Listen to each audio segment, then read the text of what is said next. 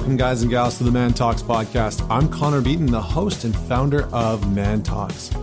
This podcast brings together the best thought leaders, teachers, and extraordinary individuals to help teach and mentor you on how to be a top performer in life, love, and business. Joining me today is an incredible guest and relationship expert, Brian Reeves. He is the founder of BrianReeves.com and has written some pretty incredible books. He has a master's degree in human relations, organizational dynamics from the University of Oklahoma. So that's all about human relationships and obviously social hierarchies within organizations, and has been a regular contributor to the Good Man Project, Elephant Journal, Raw Attraction Magazine, Sexy Conscious Awake, Meet Mindful, and so many others. He's been profiled as a leading relationship expert by datingadvice.com and a quote-unquote badass man by New York Minute Mag. He's got 2 books, The Sex, Flirting, Dating, Hunting, and Hoping Diet, and Tell the Truth, Let the Peace Fall Where It May.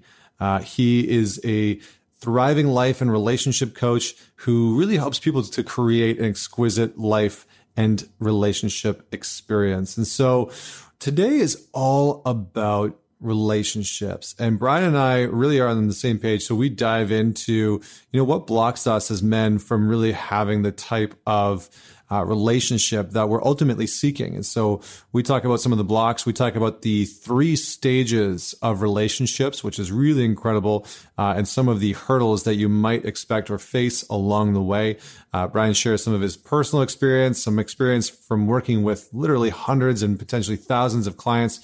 And we take a little bit of a deep dive on how to develop a deeper sense of intimacy with your partner. So this is a really incredible podcast specifically around relationships, but we also talk about boundaries and how to set boundaries, how to know where your boundaries are, what they are, what's going to help serve you the best and serve your relationship the best. So incredible episode.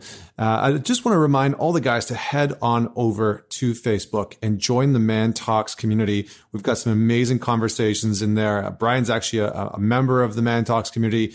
And so we dive into relationships. We dive into entrepreneurship, mindset, finding purpose. We really talk about all of those things. And it's a free resource for you to meet some incredible men from around the world. So I hope you go over and join that. And just a quick reminder, don't forget to man it forward. Share this podcast, even if it's just with one person. Man it forward with one person. Maybe that person's your partner. Maybe it's a friend who needs to hear this, but share the podcast because it goes a long way in getting this podcast into the ears and on the phones of other people. So without any further delay, please welcome Brian Reeves. I am so excited to be here, man. Been listening to your podcast for a while now. So awesome, brother. Well, thanks for joining me because I've watched your work. I've seen you talk about relationships, and as somebody who's, I'm engaged to a marriage and family therapist. So I hear a lot about relationships, and I respect, I have a lot of respect for you and your perspective. And so I'm excited to dive into this. Yeah, it's funny. You and I, that's another thing we have in common. I also am engaged to a marriage and family therapist. So you can't get away with shit, can you? Right? Like when you date a therapist. It's funny. I listened to your podcast with Vienna, and my fiance follows her, I think, on Instagram. She's a big fan of Vienna's, and you said that I can't get away with anything, and I was like, "Yep, I can't get away with anything either." But we want it that way. We actually don't want to be able to get away with the things that we think we want to be able to get away with. It's true. Because I think that most men think that they want to get away with things, and then they get into a relationship where they can get away with everything, and they're just fucking miserable. They're like, "That's right." They're like, "Wait, what happened? I thought I wanted this, and now I have the quote unquote ultimate freedom, and I'm absolutely miserable because nobody's holding me accountable to my shit." That's right. Yeah. But I digress. We'll dive more into that in a second. That's an interesting point. We'll probably hit on that. We will. But I got to ask the question because if I don't, my listeners reach out to me and they're like, "Hey, you didn't ask the question." Okay. So are you ready? Good. They keep you accountable. You got challenging listeners too. I like it. That's right. I mean, accountability is part of our brand, but okay, cool. So tell me a story about a defining moment that made you who you are today. So many to choose from over the years. But I'm going to just go back a year and a half ago when I was about 6 months into my current relationship with my fiance.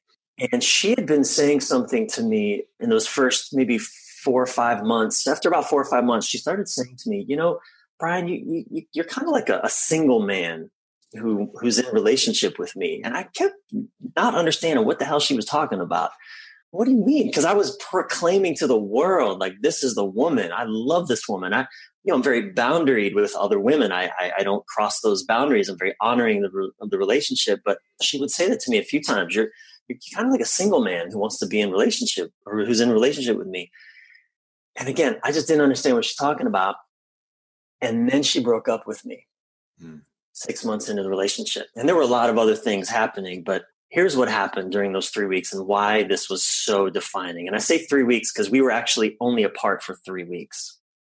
But during those 3 weeks, when this extraordinary woman, I felt like I'd waited a lifetime for, when she ended the relationship, those 3 weeks, I had, at the time, I was having a lot of success. My blogs were doing really well, blowing up around the world. I had people writing into me, admiring my work. My coaching practice was full and thriving. Like, life was working.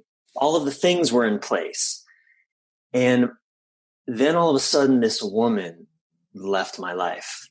And I started, and I'll never forget the day that happened. I was in this convention center. I was talking in Philadelphia, and I was in this big convention center at the end of the day. And I was even talking about love. I was at a spa conference talking about how to do business, from a mindset of love. And here I am, my partner just left me. And I was in these cavernous hallways in the convention center. And I remember feeling like the emptiness of life. It was so empty. Everything lost its meaning. Everything that I thought was so important lost meaning for me when this woman decided to take herself out of my life. And for the next few weeks, I walked around in the space, the psychological space within which men kill themselves, because I had it all, and it didn't fucking matter. It was meaningless. And that's when I came to understand also what she meant when she said, you're like a single man who wants to be in a relationship. What she was pointing at that I didn't understand. And this is something that I actually work with when I work with couples, this evolution of intimacy, was I was very firmly rooted in my independence. Masculine freedom. I'm my own man. I make my own decisions. I call my own shots. I'd been single for 6 years before, and I was still doing things. I was, as a writer, I was writing things without really concern for how they might affect her, for example. I was just making decisions on where to live, like everything. I was just choosing without really involving her in the choosing. So despite proclaiming to the world that, like, this is the woman, I'm in love with this woman, I met my lady and all that, I was still acting in the relationship as though there was just, there was two separate people, me and an I and a you. It's the second stage of intimacy. There's I and there's you. The first stage, there's just I. But what I hadn't made the breakthrough to yet, what I hadn't evolved into yet, which she was calling me into, but I was resisting because I just didn't know, was the third stage, the we stage of relationship. There's a we that deserves care, that needs care and feeding and tending to. And I wasn't doing that at all.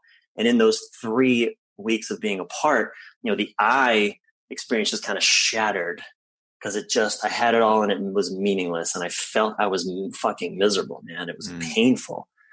And we had an opportunity to speak a few weeks later, and she felt my just shattering open, and the we consciousness that was so there in our conversation that, she swooned, and we got quickly back together. And, that was really a defining moment. Even just, it was only, not even almost 2 years ago, barely 2 years ago, changed everything for me. It's interesting because I see, obviously I work a lot with men one-on-one in groups and with the strong, powerful women that are on the other side of them or trying to find them. And it's really interesting because what I see a lot of guys struggle with is either this resistance to step into that because they're scared to lose themselves, or they're searching for a relationship so badly because they want to avoid the individuality of themselves. Yeah. And so it's almost like, oh, there's this freedom in relationships that I can go find. I can be this like really nice guy, and I can have this validation, this person that becomes a validator for me. And I don't have to do that for myself. And I don't have to find this sort of internal sense of confidence and strength because somebody else will do it for me. And so those are two of the biggest things that I really see with men struggling with today, especially in relationships. It sounds like you were in the first real dynamic that you had to crush through of letting go of that space. So how does one, and maybe we can unpack this a little bit, but how do we start to find our own sense of resemblance within our relationship and still have it be about us and not lose our independence, not lose our identity? Because I hear a lot of men. It's interesting. Just recently, just on the last point here, in a performance mastermind that I just led recently, one of the guys said, "I find that when my relationship is working, my business and everything else falls into place." He's like, "If that's taken care of, not that I'm living for it, but when that's taken care of, everything else seems to work so much better." Yeah. And so again, circling back to this, how do we start to find our own sense of self-care and individual strength and individuality within the space of a relationship where we can still show up and feel loved and a healthy dynamic? Yeah. How long is this podcast? I know, right? I know. We have a week, right? That your listeners they're dedicated, right? You have time. Yeah, it's a full, we're going to be on here until we figure this shit out. It might be 6 hours. I don't know. Man, 6 years.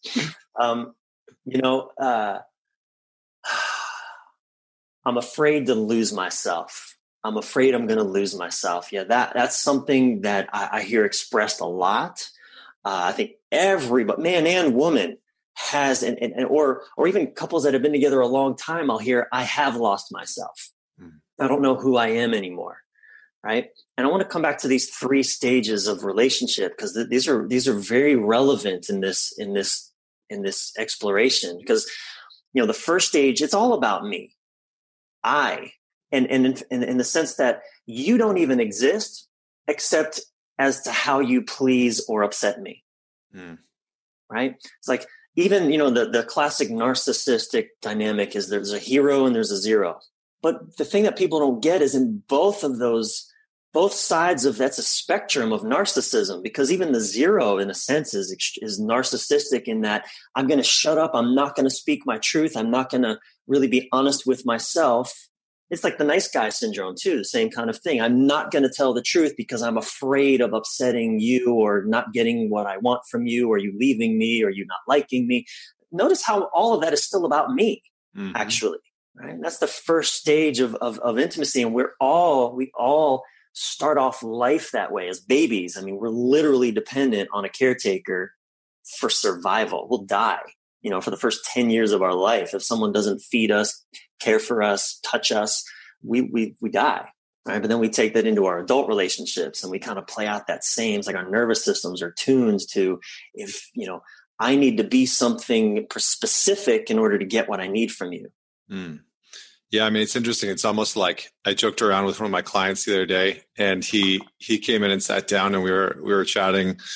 He said, I feel like I just haven't grown up. And I was like, yeah, you maybe you don't. Like, where is the little you? It's like this like Peter Pan thing that we have to go through, that we're resisting this sort of transformation or this growth into actually feeling like a man.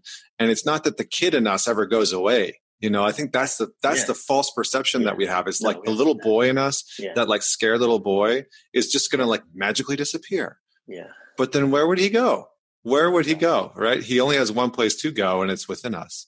And so, and that scared little boy, he's also our little playful little boy. He's the one that laughs easily. He's the one that can, just play with the ball for hours and be content. He's the one that just doesn't need to produce anything. Yeah. We don't want to lose that guy. No, exactly. If anything, we need to embrace that. And it sounds like what you're talking about in some ways in this first phase is actually embracing that, and not avoiding it, but actually really taking it in and caring for that first space. And so how do we move from there to the second phase in that space? Well, and here's what I want to really challenge people too, as you're listening to this. that actually the fear of losing yourself in relationship, I would actually challenge you to consider that it's actually through relationship that we find our true selves. It's through relationship that we find out who we really are. Because it's easy, when we're not being held accountable to an intimate partner, where we're not having that mirror held up by another human being at such an intimate space, we actually don't know who the hell we are. We're just our whims and our fancies and our, our addictions and our, I'll just do whatever's. I mean, that's what we are. We're just sort of, the surface of our potential without that accountability at a close distance. Right? Yeah. I mean, it's interesting. I gave a talk recently, a couple of times this summer at a few different conferences called Transformational Intimacy.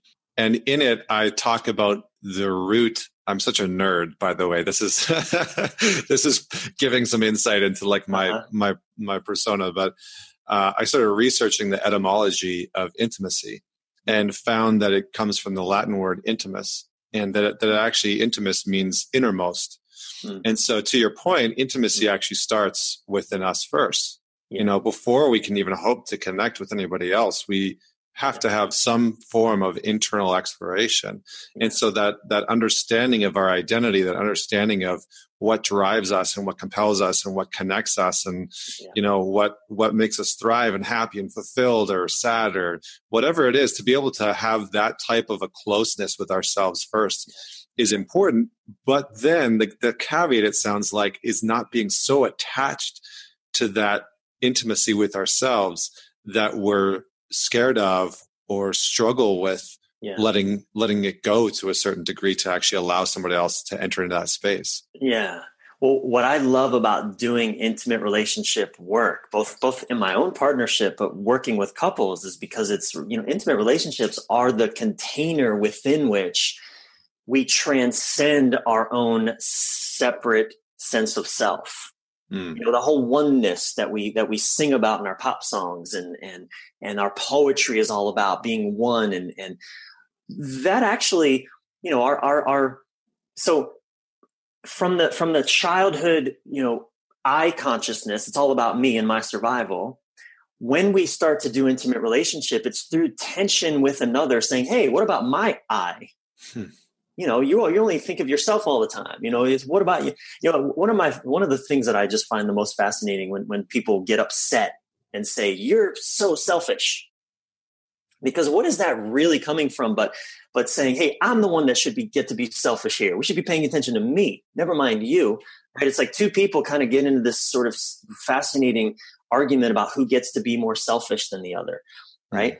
That's evidence. I mean, that's a stage one kind of dynamic, but through that tussle, we evolve into stage two, because after a while we get fucking tired of those power dynamics, that power struggle, the manipulation, the coercion, the control, you talked about in your TEDx talk about as boys we're taught to dominate and control, right?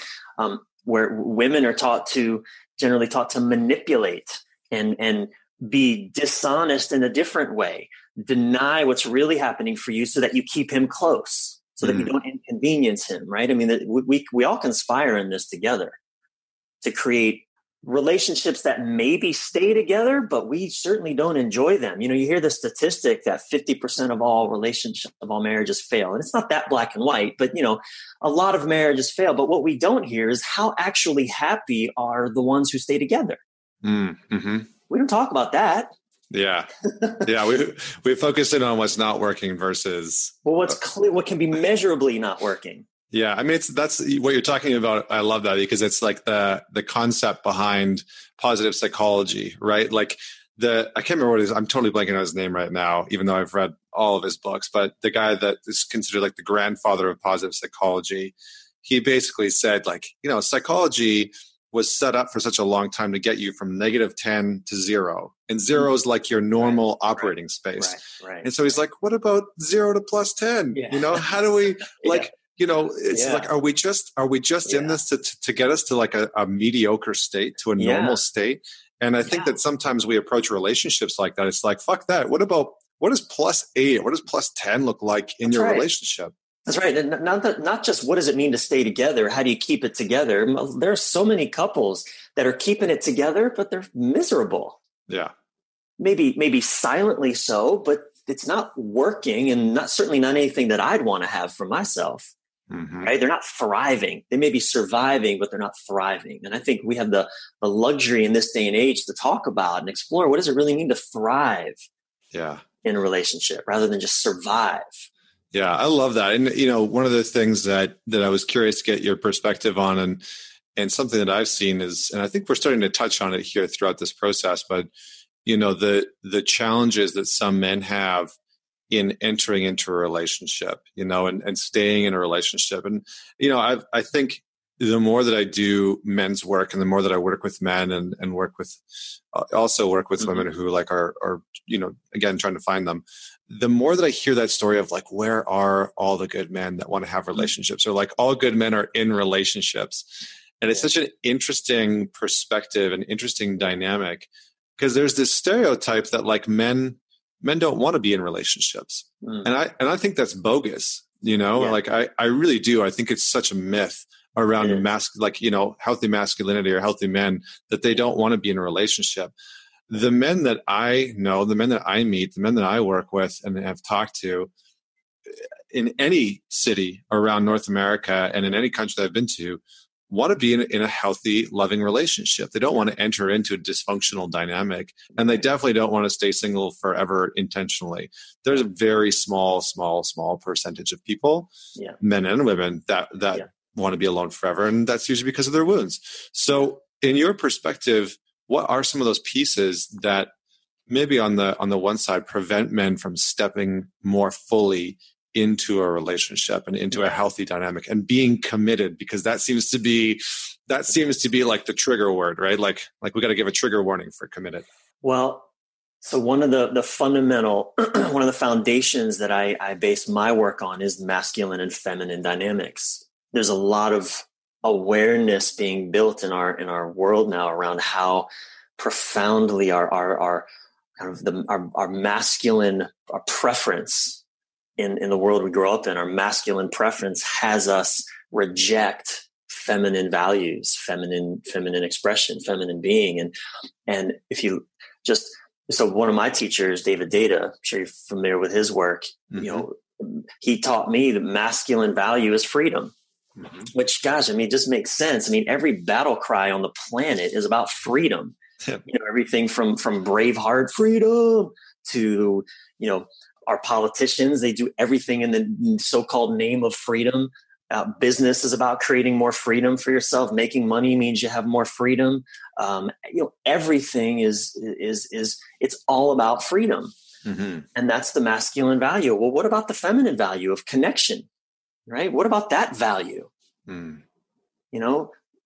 value we largely discard. And in fact, it's so discarded that when this is something that comes up in a lot of heterosexual relationships. I experience it, but it's best. I'll tell a little story about a friend of mine, a longtime friend of mine who was having marital problems, and he'd been married for about 10 years, and him and his wife, they were having some problems, and they were sitting in their living room having a conversation. And it's, heated, and they're trying to figure shit out, but they're getting upset. And his wife says, I just don't feel connected to you. And my friend looks around, he notices, okay, we're in the same room, we're sitting on the same couch. Words are coming out of both our mouths. Like, I'm here, she's here. And I don't think he says these words, but he certainly thinks them. What the fuck does that mean? Yeah. You don't feel connected to me. What are you talking about? Yeah. I had a client ask me that too. What does it mean when she says she doesn't feel connected when we're literally holding hands? Yeah, exactly. And I'll tell you, even in my own relationship, it's usually my partner who is she's kind of the canary in the coal mine of how connected are we feeling? Like when she'll feel it before I won't. Before I do, that there's a disconnected thing happening. She's, as men, it's more like, so long as no one's bleeding, nothing's on fire, and we're not starving, then we're good. Yeah. Everything's good. What do you mean not connected? That's not even a thing. Yeah. Yeah. No, it's true. So I think that initial confusion, I think a lot of us, yes, we're excited to be in partnership with somebody. Again, it calls us into our mastery. You know, I think instinctively, all of us are in our deepest heart of hearts, we want to know how to love. You know, if you know, Jim Carrey said it, you know, I hope everyone gets an opportunity to be rich and famous so you can learn that ain't where it's at. Yep. It doesn't work. You know, it was the same that happened to me a year and or almost 2 years ago, where I had it all. And yet then the love that I had been waiting for a long time was like, peace, I'm out. I was like, ouch, what? None of this shit matters if you're not part of it. Yeah. You know, and so I think learning us, you know, that resistance that we have, that stubborn kind of freedom value. And again, in stage one, it's all about my freedom. My freedom at all costs. You know, I hear this a lot. You know, men will put this on their dating profiles. This is the worst thing to put on your dating profile. I don't want no drama. That is the worst thing to put on. I don't want no drama. No, because what you're saying, I don't want no drama, is essentially saying I don't want to experience real connection with anybody. I do not want to experience emotions. I do not want to embrace life in its fullness. I'm going to just stay in my little box where it's safe and no one can hurt me. A little stress-free box, I call it. And if you fit outside of my stress-free box, then I ain't going to love you. You know, that's what life is that.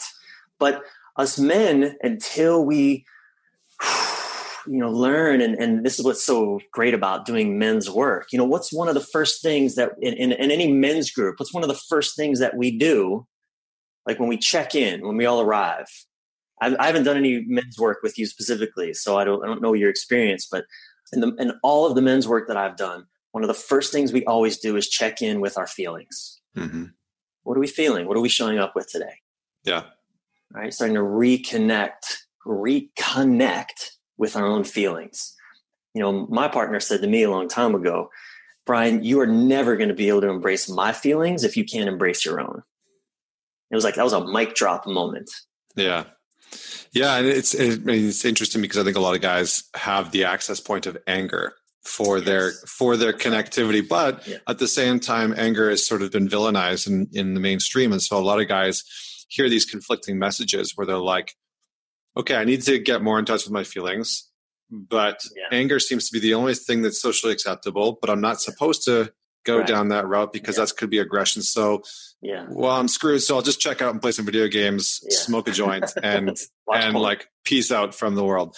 And I mean, it's interesting. I have a saying that kind of like encapsulates what you're talking about, and I'm not even too sure where this came from, or I'm not even too sure where it came from, but I like to say that men, and we're talking about a, you know, heteronormative relationship, obviously, but men connect physically and women connect emotionally.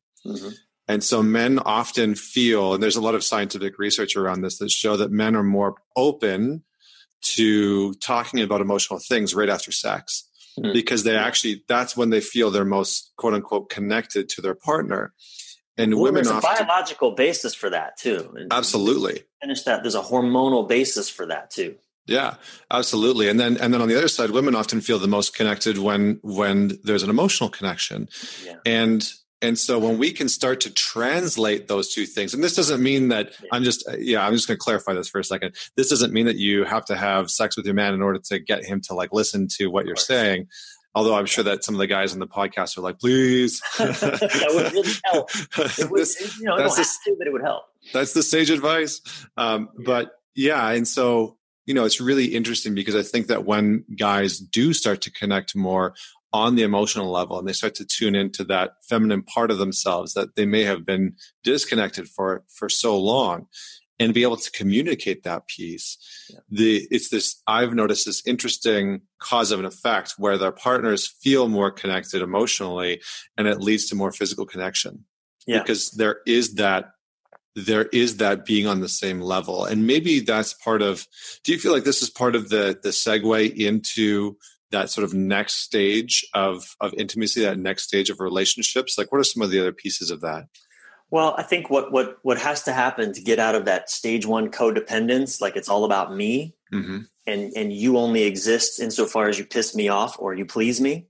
there is a recognition that, oh, okay, wait a second, you exist. You're actually, you exist, and your existence is valid. I respect your existence. You have wants and needs and desires that might be different than mine sometimes, and that's okay. Right. And sometimes they will be at odds. Sometimes they'll be in conflict, and learning how to navigate that second stage just means that, okay, I'm not always going to get my way. Right. This is where we start to talk about compromise and really learning how to juggle two very different worlds in two different human beings.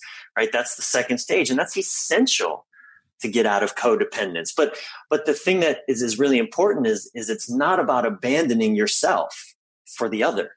Right. And that's the thing. When people are afraid of losing themselves, it's, I don't want to give up what I want. I don't want to give up my needs. I don't want to give up my dreams and desires and what makes me feel good just to make someone else happy. And nor should you. That's not a recipe for success. Yeah. I mean, it's interesting because I think what you're talking about in a lot of ways are agreements or boundaries in relationships. And I think for a lot of guys, it's almost like, and I felt like this when I was younger, when I hadn't stepped into this work, but it was almost like if I didn't get my way in a relationship, it was almost like I was failing as a man. It's not like, oh, I had done something wrong, or my partner has her own desires and wants and needs. It wasn't any of those things. It was like, I'm not a man right now because I'm not getting my way. And I think that a lot of guys have that, not a lot, but I think that some guys struggle with that it's like an attack on their masculinity, or that they're somehow less than or not as worthy as they think that they should be when their partner is disagreeing or not sort of like, quote unquote, giving them what they want. Or even she's just upset. Yes. And I don't think she should be upset. Yes. Yeah. Oh, that's such a good one. Why are you upset right now? This is so ridiculous. That's right. Just if you're upset, because if you're upset and it sounds like it's my fault, and therefore, like you just said, that means it must mean if I go along with your upset, then it means I'm a bad person or I'm a bad boyfriend. And I can't accept that. Because number one, I don't agree with your upset. Your logic is flawed, right? You're making this shit up. Stop it. Right. And so again, it just perpetuates though disconnect.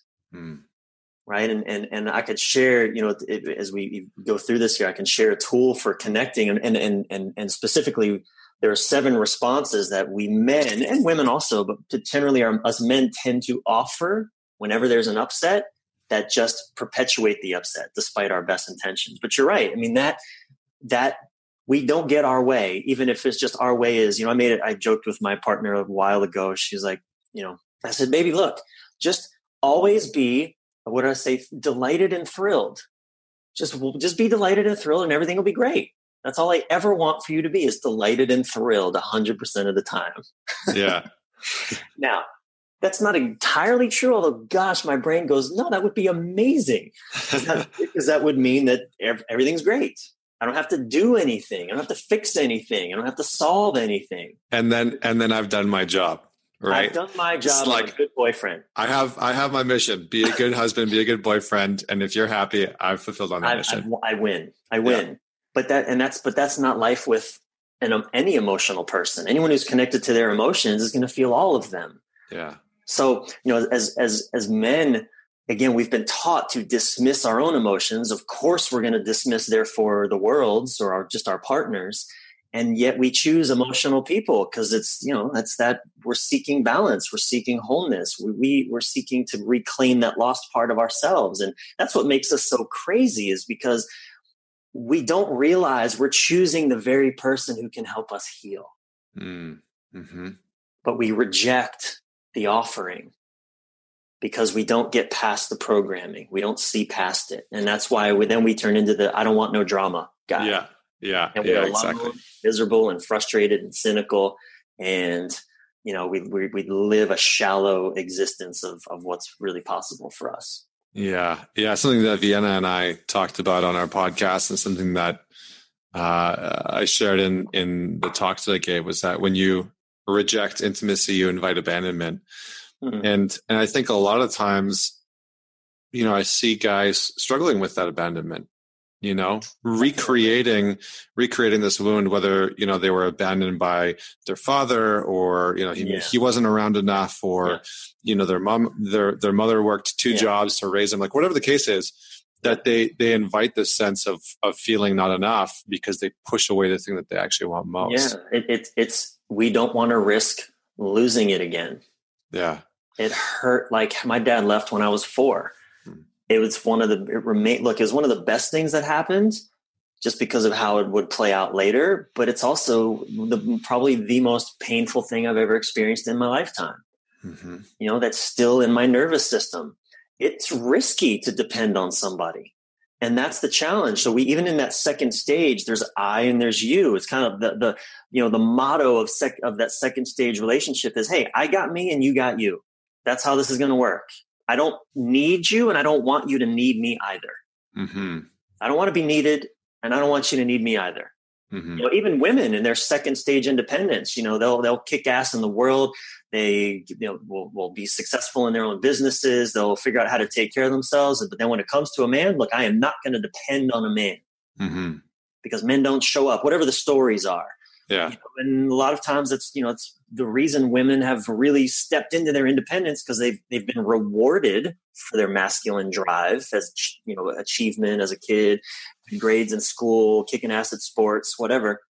They've been rewarded for that. And they also have gotten the message that your feminine being is not valid here. It has no value. Mm-hmm. We all get those messages. So, that second stage relationship, it's two independent people who neither really want to risk anything. Yeah. Yeah. I mean, it's interesting. I've seen a lot of, really kick-ass women struggle that are, might be more energetically masculine or consider themselves to be more masculine with being very athletic, and not that these are only masculine traits, but they consider themselves to be more masculine, struggle with the messaging of, I don't need you. Yeah. And it's almost like this rebuttal. And it's so interesting because there comes a time and place in their life where all of a sudden they start to have this crisis where it's like, I genuinely want a partner who I can love, but I don't want to need them in any way, shape, or form. So can you, I'd love to get your perspective on this. What's your thought on needing somebody in a relationship? Oh man, I love this one. Okay. So again, notice where it comes from. When we were children, we needed our parents literally for survival. And in some very important ways, our parents weren't able to be there for us. Even well-intentioned fathers in our generation and generations past, those fathers were emotionally, many of them, not all, were emotionally absent. Yeah. Even if they were physically present. And a lot of them weren't even physically present, right? So we needed a father or some masculine model of loving, and we didn't get it, right? Or the way that we got it was really harsh. And as we grow up, and likewise, the feminine nurturing that we needed, whether that came from a man or a woman, likewise, oftentimes it comes to us, with our parents, their own kinks and how they love, right? Or their own weirdness and their own sort of, their own wounds and flaws and how they're loving. So we grow up, and as we mature, we realize that shit sucked, and look, they had good intentions, but damn, my parents, I asked this of a group of like 37 men not long ago in a men's group, 37 men. I asked them, how many of you felt like you were modeled by your father how to really show up for love in your life? How to really be a man with deeply connected to purpose, right? Purpose, that's a big one. I asked 37 men that question. 1.5 raised their hands. Out of 37 men, gay, straight, black, white, Indian, Mexican. 1.5 out of 37 men. Yeah. I mean, it's interesting because I think that there's a lack of that, not mentorship. I think that as men, we often try and pass things down through the means of like, well, if I just am a role model in some way, shape, or form, but I never communicate it, then maybe that'll get the message across.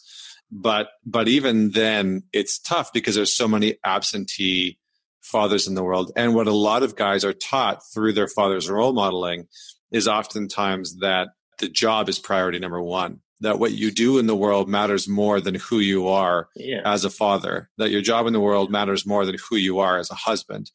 And so that becomes the primary focus when we're really looking at our parents through the lens. It's like that becomes the lesson that we take from our dads.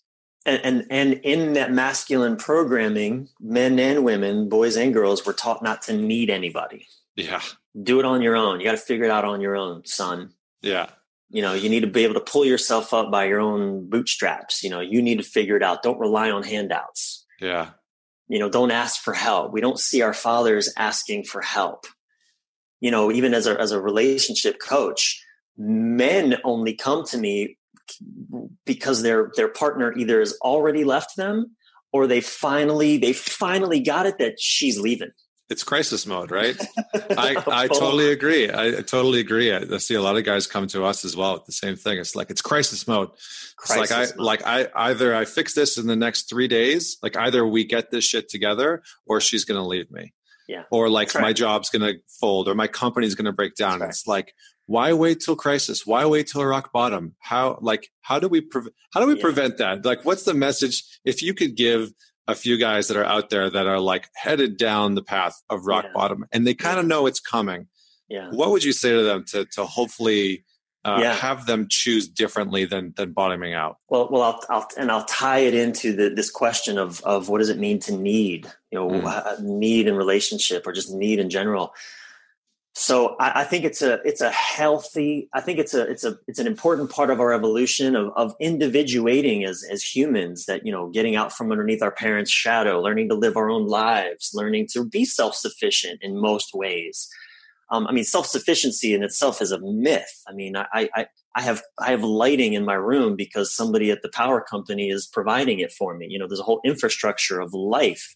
I've never shot an animal and ate it in my life. I go to the grocery store. I mean, there's no such thing as complete self-sufficiency, but, you know, learning how to, be with my own emotions, regulate my own emotions when I'm not getting what I want, learning how to be okay with that, learning to hear no, right? Learning how to honor my partner's no and be okay with that, not be needy in the sense that I need you to say yes in order for me to feel good about my life and myself. Like, that's not healthy.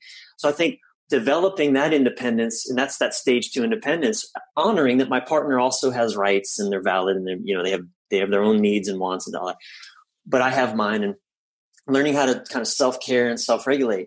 But that's not the end of the story. And I would say to anybody, and this is where the third stage, this we consciousness really emerges, learning how to allow ourselves to depend on another, allow ourselves to express needs.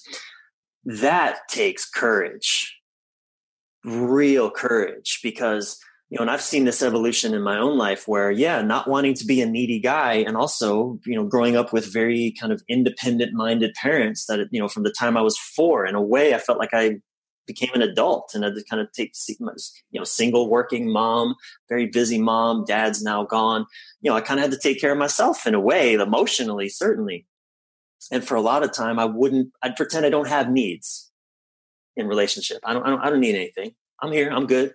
Again, second stage, I got me, you got you, but I got me. Don't worry. Right. And it didn't work.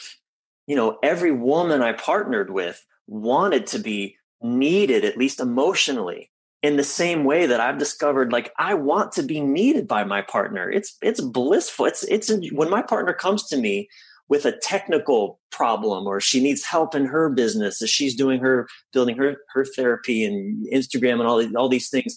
I have so much experience that I can offer her. I love helping her with something that would have taken her 12 hours to figure out that I can do in 4 minutes. Like, to be needed and to offer that. Right. And it's interesting because she too doesn't want to need me for these things. She doesn't want to burden me, doesn't want to inconvenience me. And I'm like, stop it, stop it. I have these skills. Let me offer them. And likewise, it's the same. Like, I don't want to burden her if I'm upset, if I'm angry, if something hurts. Like, I have that I don't want to be needy, stoicism, the masculine. I don't need anything. I can just shut it down and, man up and carry on. And again, look, that may have its place. Like if the house is on fire, we can't worry about what my feelings are about it. I got to fucking get our shit and get out. Mm-hmm. But when it comes to just a relational issues, if I'm upset about something, it serves neither of us for me to pretend that I'm not.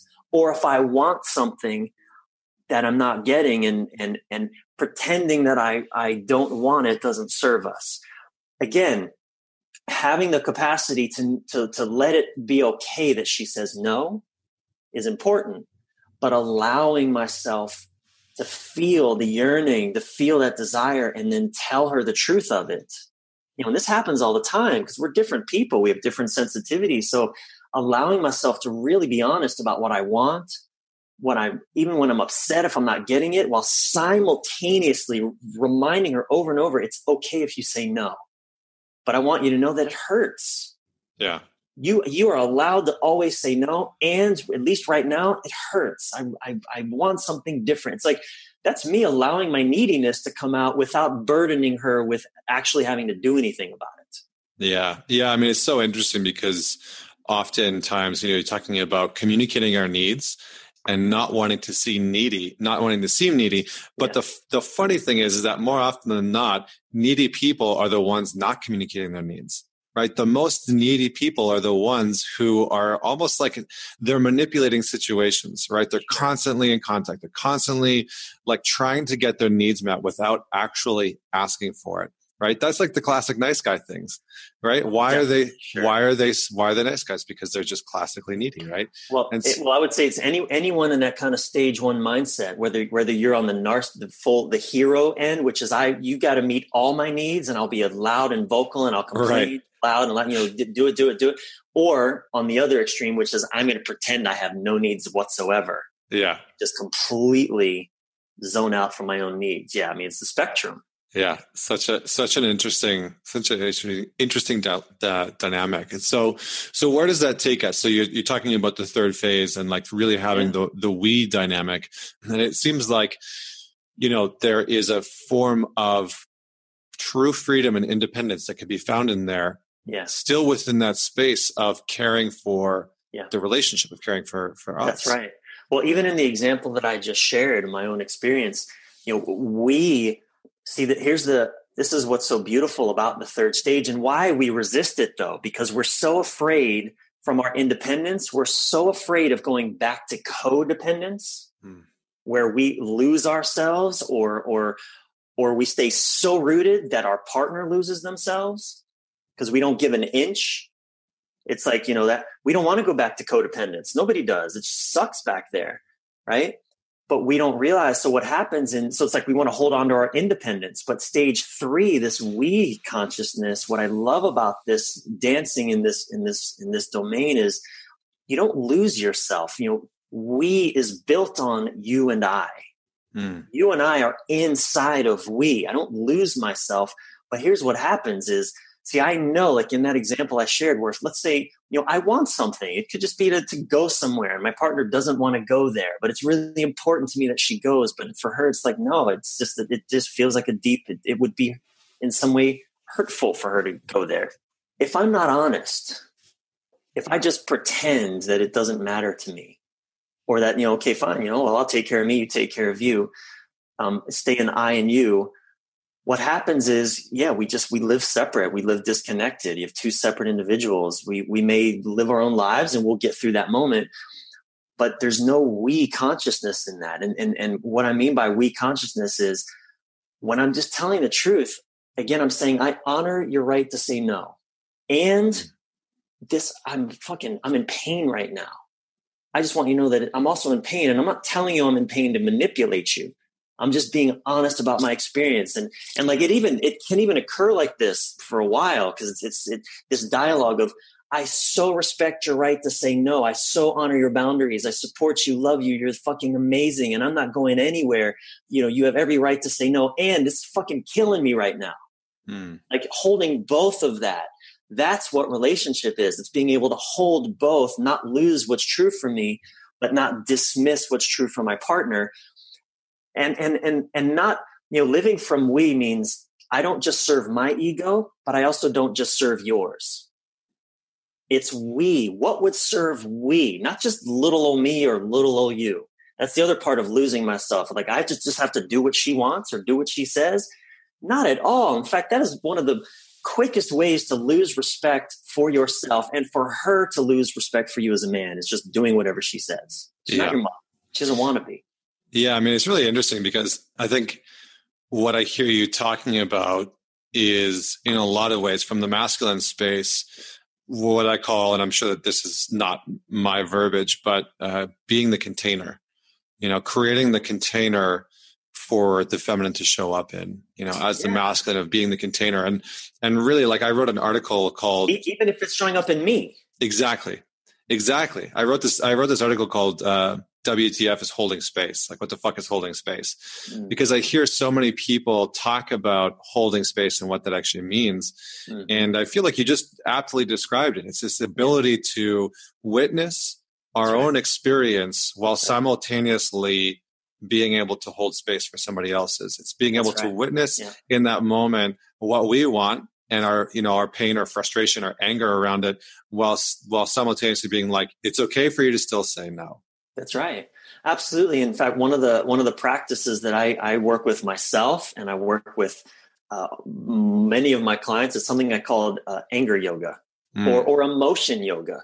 And that is, it's a way of expressing our upset, expressing or what, again, for men, it tends to be anger first, like you very aptly pointed out. And for women, a lot of times it's just emotion in general. But being able to create a container for us to feel our emotions, feel our anger without creating more damage by it. Because usually we take that anger and we direct it at something, usually our partner, or we direct it inward at ourselves and self-destruct. We need a container to express it, to witness it, to give it space, whether that's sometimes I'll go out on a hike. I live in these beautiful hills and I'll go out on a hike. And usually at nighttime when no one else is out there, because I will murder, I will spend 30 minutes. If you were to listen to my dialogue, you'd think I'm killing someone on that hike. But it's just, it's an anger yoga practice. No one's actually getting hurt. No, there's no one with me. I'm alone. I'm just, I'm kicking the dirt. I'm fucking yelling I'm screaming to the sky. I'm just, woof.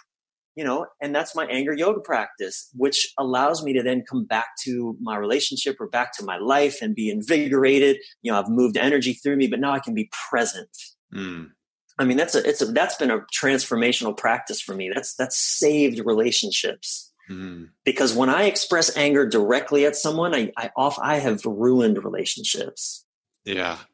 Yeah. And being able to find a way to express. And I think this is such a good point. We've landed on such a great place here is how do we communicate anger within relationships? I think that's something that a lot of guys struggle with, whether it's, expressing too much or not expressing enough, because the answer is not expressing anger at all, because that's not what our partner wants, because that doesn't feel safe either. That feels like a facade.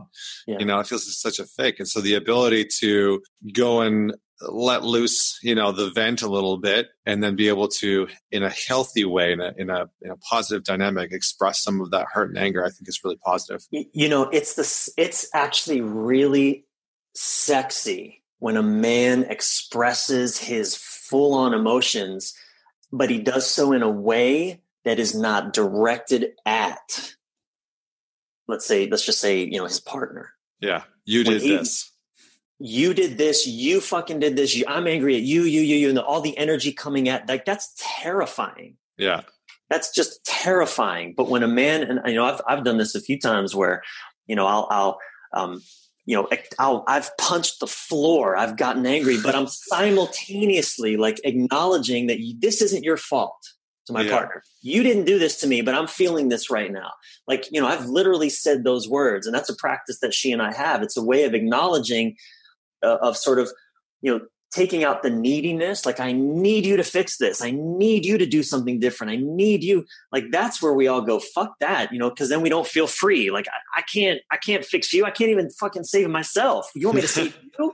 I don't even know how to manage my own experience. I got to manage yours, So it's like, as we evolve and we really learn that's in that second stage to take care of ourselves, that's where neediness kind of settles. But in the third stage, we again allow ourselves to depend on, because when I'm upset and like life has me, it's beautiful to be able to come to my partner, even if she's the one that triggered it. Maybe she said something or did something that triggered it. It's so powerful for me to just be able to say, I'm fucking angry, and vice versa, for her to say, I'm hurt. This really hurt, while simultaneously telling me, hey, this isn't your fault. You didn't do this to me. It may have triggered, but I want you to know you don't have to do anything different. You're not a bad person. You didn't do anything wrong. I mean, these are language we actually will use to help settle the, like, oh God, I have to do something. I have to fix you. I have to save you. I have to be different for you. Like, we'll use language that actually helps settle that fear, that resistance, that our own, kind of knee jerk, oh shit, I'm a disappointment to you. Like, because once we settle that, then we can the emotions can be there. Whatever is in the space, we can be there and we can play with it. And it actually can enhance intimacy. It creates a really beautiful, connected experience. We connect, emotionally, even in our bodies, oxytocin. You said earlier, men connect through touch. And women, because when we touched, we actually, oxytocin gets released in our bodies, as men. Yeah. And the interesting thing is that on that note, a lot of research has been done that shows that men actually don't release that until there's a 20-second consistent amount of touch. Oh, wow. And so oftentimes what's happening is guys are getting like how they do, like how we do sometimes, it's like side handshake and the quick pat on the back.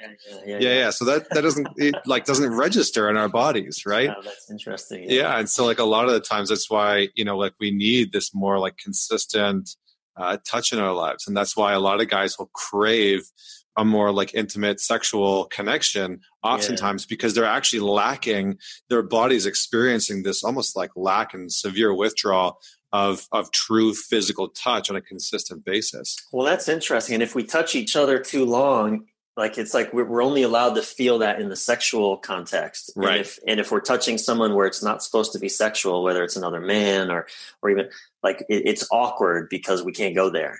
Yeah. That's interesting. Yeah, exactly. So we're going to start wrapping up.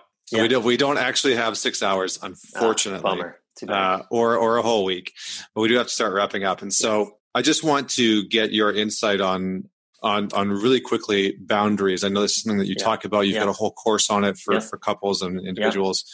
And if you could just shed a little bit of light of how maybe like the high level, how do people set effective boundaries in their relationship? Yeah. Well, the name of the program is Boundaries. Relationships suck without them. They're like, just bottom line, relationships suck without boundaries. Boundaries, Brene Brown put it very simply. Boundaries are basically what is okay and what is not okay. And the way that I frame it in the program and is it's the difference between a request and a requirement. And this is where we really got to get clear with ourselves. What are just the things that are nice to haves, in a relationship, things that we would like to experience, but, we're not going to leave the relationship if we don't get them. Maybe your partner is really messy and you don't like messy, but you're not going to end the relationship. It might be a request that we keep the place cleaner or whatever. But requirements are non-negotiables. Like, I am not going to be in this relationship if we're going to name call each other during arguments. That's for many people, not everyone, but for many, that's a non-negotiable. Because what happens when I get called names, then I can't show up anymore in the conversation. My dad called me names. This isn't my experience, but I'm just saying, like, I fall, it's my wound. I fall apart. I can't be here. I don't feel safe when this is happening. Right. So requirements, boundaries, they create safety. When we don't feel safe, then we put up fuck you walls. Right. Boundaries are just the container within which I feel safe and I can really show up. If we don't have those, then we put up our fuck you walls, and that's where war begins. So, that's a whole program. I think you and Vienna talked about boundaries in your podcast as well, because that's the work of stage 2, creating boundaries. And you cannot create a stage 3 relationship. You cannot have an interdependence experience without boundaries. You just can't. What happens is you go back to codependence without boundaries. Yeah. Yeah, man. Well, listen, I think that's some solid insight, and I just have loved having you on the podcast. Thanks so much for the work that you're doing. Thanks, man. It's been great. Yeah, thank you so much. It was good to finally jam. I feel like, I felt like that was like a jam sesh, you know? Yeah, absolutely. Well, my partner, Sylvie, she was really excited for us to do this as well. She's been following your work, and I so appreciate what you're doing. We're really taking on the man world. I've resisted that myself as a former Air Force officer, and I was in a fraternity. Like, I really witnessed a lot of that dark masculine being, and it's like, so I've been called more and more to it myself, but I resist it because of my own wounds. And so it takes a lot of courage to take this on full on, man. So, I really so appreciate what you're doing as well. Thanks, man. I appreciate that. You definitely have to have a certain level of thick skin, or just like naivete, like there's both. There's a little bit of both in there when you see the YouTube comments, or sure, whatever shows up, when you're just like, whew. When that bully sucker punched you, and when you sang the anthem that day, I mean, that's prepared you for a lifetime of it. So there you go. I was prepped. I had the abs after that. And you overcame, and you sang. So Exactly.